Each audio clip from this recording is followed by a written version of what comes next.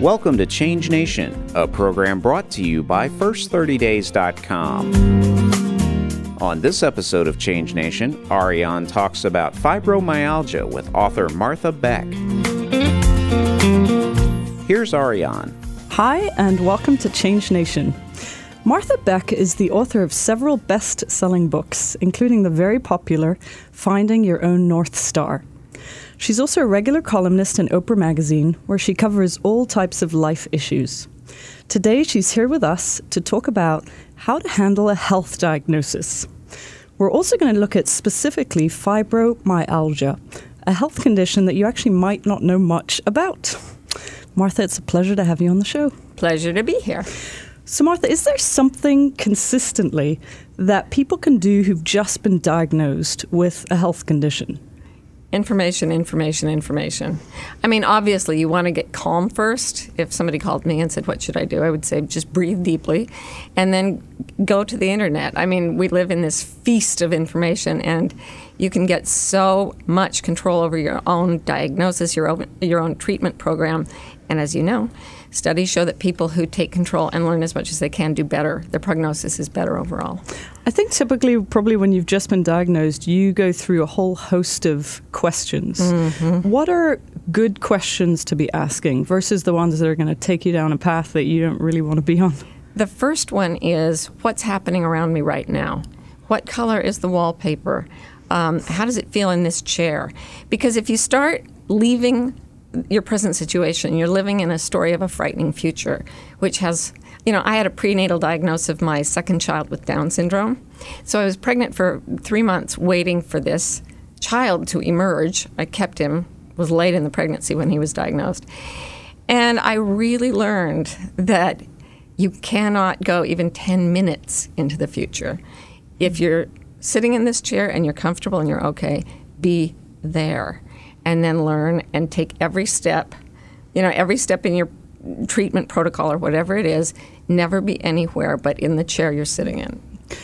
It's the notion of like being present with what is and not making assumptions. Couldn't agree more. Yeah, there was a song that I heard where part of the chorus was breathe in, breathe out, no fear, no doubt. Mm. And I used to that was my mantra when I was, in a number of situations where I've had scary prognoses. In either your life or people that you've helped, how do you help people deal with emotions? And I'm going to go through a couple of them, but anger, for example. So you're angry at life, angry at God, angry at yourself, angry at something for this health diagnosis. Well, the first thing is that anger creates a huge surge of adrenaline in your muscles. And if you don't move, it never dissipates. And it just sort of pickles your organs in stress hormones. So the first thing I would tell them is get really physically active. Go out and punch a bag. I used to chop down a dead tree in our yard with an axe. It was great. And the anger, if you put it into an aggressive act that is actually constructive, then I'm going to quote a feminist theorist. The anger that is affliction becomes the anger that is determination to bring about change. Mm. So if you get that hot anger out of your muscles, then you just have this resolute anger that says, you know what? I'm going to lick this thing. What about despair? What about people who are stuck or paralyzed, couldn't get up and move if you asked them to, or you even personally inspired them to? What's the hope? What's the trigger that can actually move them beyond despair? Well, I had a client once who came in and she said, I'm so depressed. And what I heard was deep rest. So when somebody's in depression, a lot of people will say, just get up and get moving. And I've been depressed, and I've tried that. And you can zip around pretending to be happy, and then you want to, shoot yourself in the head. It really makes it worse. But realizing that depression is a sign to rest deeply. And that is not just lie in bed doing nothing, but to, nourish yourself in all the traditional ways, wear fuzzy socks, drink your favorite chicken soup. But think of it as deep rest for the soul. And almost be like a bear hibernating. Simply the permission to rest deeply gives a space for that processing to occur. And then it's not depression, it's just deep rest. I just find, we're all running around and we're all so tired emotionally and physically, and no one has ever given us permission, whether it's to rest or just like not have to be perfect, not have to be visible, not have to be sort of out there all the time. Yeah, creating positive social energy. One of the things I have people do is I just have them hold a hand up and resist me while they say different things, because the body weakens when we lie. And when you say something that's a positive affirmation, like, I feel great, and you don't feel great, it actually weakens your whole body. It weakens your immune system. Lying is not good for your health. And when the lie is, I feel fine, you get sicker and sicker. Where does faith and spirituality come into it? Do you find that someone who might have been diagnosed with a health diagnosis, does their faith get weaker first and then stronger? It varies, obviously. But what I find is that some people cling to magical thinking. I did this with my son's diagnosis for sure. I can just sort of faith heal him into a normal baby. And of course, that didn't work. But there's something that happens when you surrender to the process. And I want to talk about this a little more when we talk about fibromyalgia, which I have. But the Sufi mystic Rumi says, be helpless, dumbfounded, unable to say yes or no. Then a stretcher comes down from grace and gathers us up. It's when you surrender trying to have faith in anything that something else catches you. And that's when you have faith in it, because it's not you, and yet something caught you. That's the beginning of real faith. And whether you believe that there's nothing or that there's a higher power or whatever, that faith that you'll be ultimately okay is what makes life joyful. How do you help other people who are around you, who are affected potentially by the fact that you have a health diagnosis? So you're trying to manage your own state, your own emotions, but then your parents or your spouse or your children are involved. Do you involve them deeply? Do you let them know if you're really scared? Do you... How does someone who might be listening who has someone else who has a health diagnosis, what's the best way for them to be? This sounds so cruel. Mind your own business. One of my favorite spiritual teachers says there are 3 kinds of business: yours, mine, and God's. My business is whether I feel deeply a desire to communicate with you. How you handle my diagnosis, that's your business. Whether I get better ultimately, God's business. So if you feel strongly motivated to include someone else and confide in them, great. But don't then try to orchestrate their reaction. I want them to be supportive. I don't want them to be afraid. I've seen just as much damage done by, for example, mothers who pretend that nothing's happening and the kids are freaking out because they can sense what's going on. I've seen as much damage that way as people who whine and complain and get their kids involved that way. So you have to be completely responsive to your own business. You live authentically, and other people's reaction has to be theirs. Martha, how much do you think a health diagnosis is emotional versus physical? Do you think it's the emotions ultimately that are either not processed or not expressed or not resolved that start things off, together with nutrition and genetics and life and everything else? Yes. Yes. Both. Of course, there's this mind-body connection, and the mind can make the body sick or well. We've known that for many years. But also, every body wears down. If there's anybody who's figured out the fountain of youth, they're not talking, which means the body breaks. So don't blame yourself. Say, well, this is about my repressed rage at my mother. Nope. Guess what? You're a machine, and machines break. Every machine breaks. If you learn to be comfortable with that, you'll do less emotionally caused damage. But ultimately, never blame yourself for anything. Yeah, I say that. Blame never achieves anything. When we come back, we're going to focus specifically on fibromyalgia. Symptoms, cures, all sorts of interesting information. We'll be right back.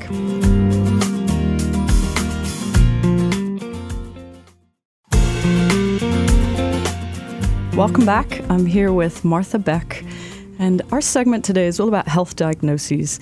Martha, you had fibromyalgia, or I guess you maybe still have fibromyalgia. Yeah. Talk to us a little bit about how you found out that you had this. Yeah. Was this something that you knew, or did it just sort of show up? Oh, I just showed up. I was 18 years old, and I was not expecting it. And the problem with this was not the diagnosis, but the lack of a diagnosis. And that's what happens to a lot of people with fibromyalgia. It's really incapacitating pain that affects your soft tissue, basically. So any of your soft tissue. So the best way to describe it is if you've had a really, really bad sore throat that makes it really painful to swallow, imagine that in all your muscle tissue, including your internal organs, where moving, like closing your hand, feels that the way your throat does when you've got strep.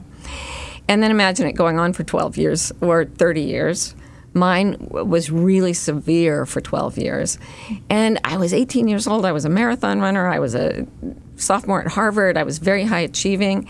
And I was running and I got clipped by a car, which is it was called a trigger incident once I got diagnosed. And the doctor said, yeah, you were hit by a car. You've got a lot of muscle pain. Lie down until it goes away.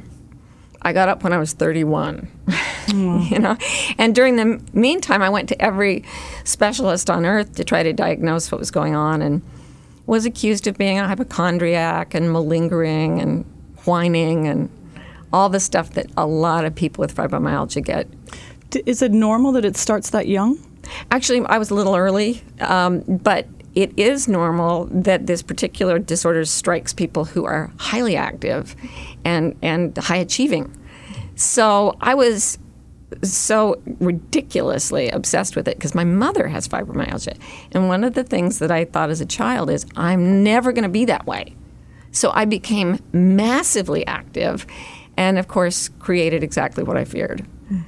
But almost everybody who gets it is young and active. And so the symptoms specifically are this overwhelming muscle pain, ache, all through your body. And it can be all over your body, or it can hop to different places in your body.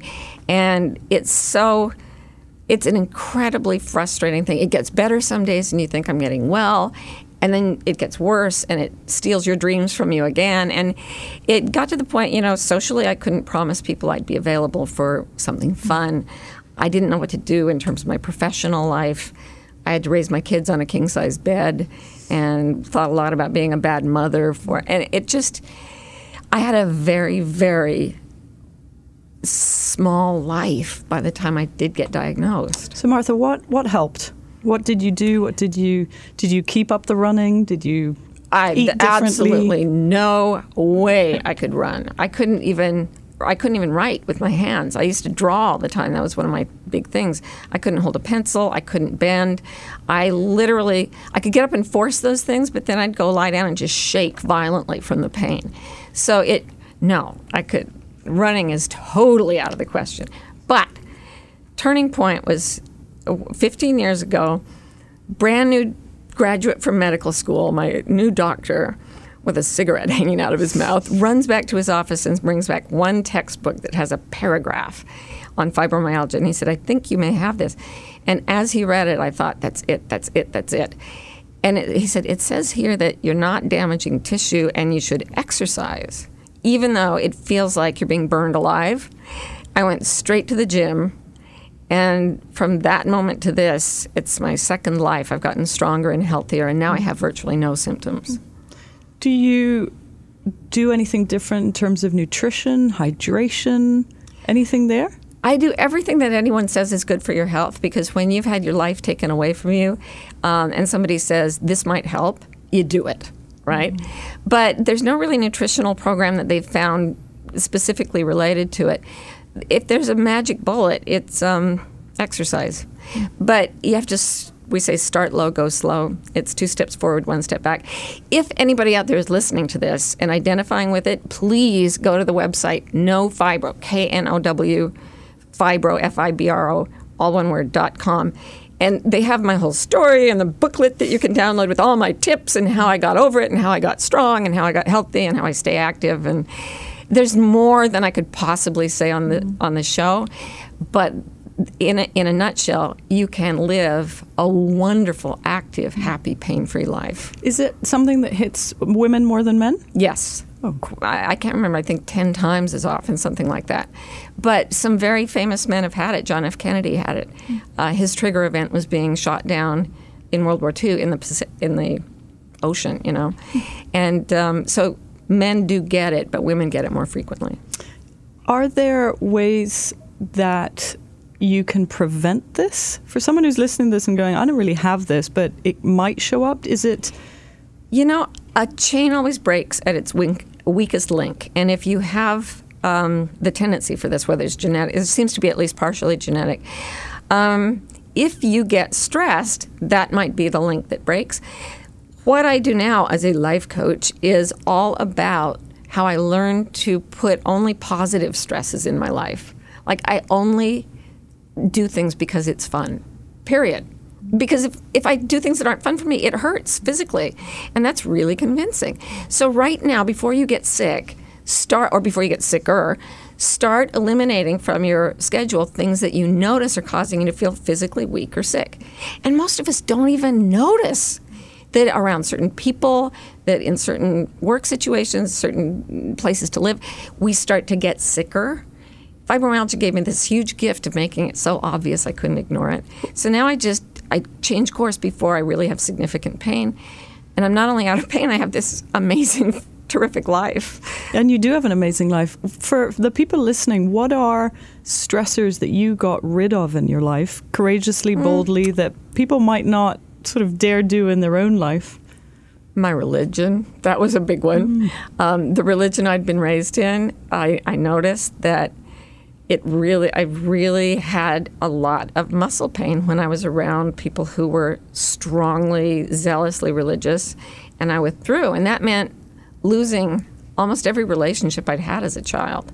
But it was so painful. And I'm not saying you should quit your religion, unless it's making you feel incredibly sick.